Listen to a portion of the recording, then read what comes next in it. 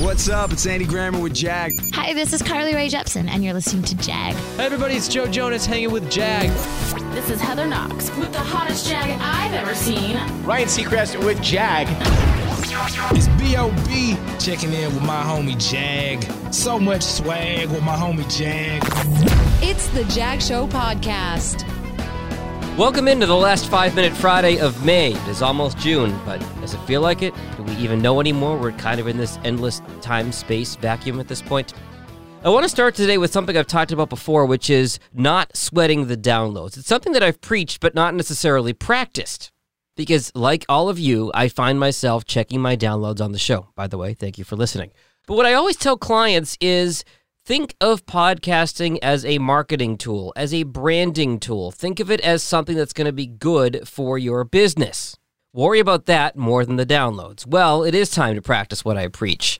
If you're friends with me on Facebook or you follow my Jag in Detroit podcast Facebook page or Instagram or Twitter or LinkedIn or any other social media, you know that I post a lot of my podcast content. My Jag Show podcast, I've also been posting Michigan Motors Forward, my partnership with Tanner Friedman Strategic Communications. And last week, I heard from somebody I'm Facebook friends with that I worked with in another market almost a decade ago, and he said, hey, I'm working for a PR firm now. I have a client that's interested in doing a podcast. Can I connect you guys? And I realized he had just seen all my posts about podcasts. Somebody I hadn't talked to in almost a decade. So in a way, I kind of proved my own theory. Somebody saw my posts about podcasts, turned into a branding tool, and then it turned into a lead and a meeting with a potential client. So use your podcast as a tool. Don't freak out about your download numbers. Also want to hit you with a couple quick updates on some big podcasting stories this week. I told you last week about the Joe Rogan story. You've probably seen it everywhere. Got a $100 million deal to go to Spotify exclusively. Interview with a reporter from the New York Times who's actually a good friend with him. He says he feels gross. That amount of money, he says, feels, quote, gross with the amount of people that are out of work right now. And of course, some backlash to the Spotify deal that Joe Rogan had is people saying, oh, Spotify's not this open ecosystem anymore. What are we going to do? Well, James Cridland, who is one of the brightest minds in all of podcasting, writes a column called Pod News and actually writes for Medium.com as well. He contends that podcasting never really was an open ecosystem to begin with. Just look at what Apple has done with the space. That said, Spotify is hot on their tail. Amazon also getting into podcasts. Not sure if Audible is going to figure into this equation at all, but Amazon Music is going to start having podcasts, which would lead to the assumption that when you ask Alexa to play a podcast, the default playback is going to be Amazon Music as opposed to what it is now, which is TuneIn Radio.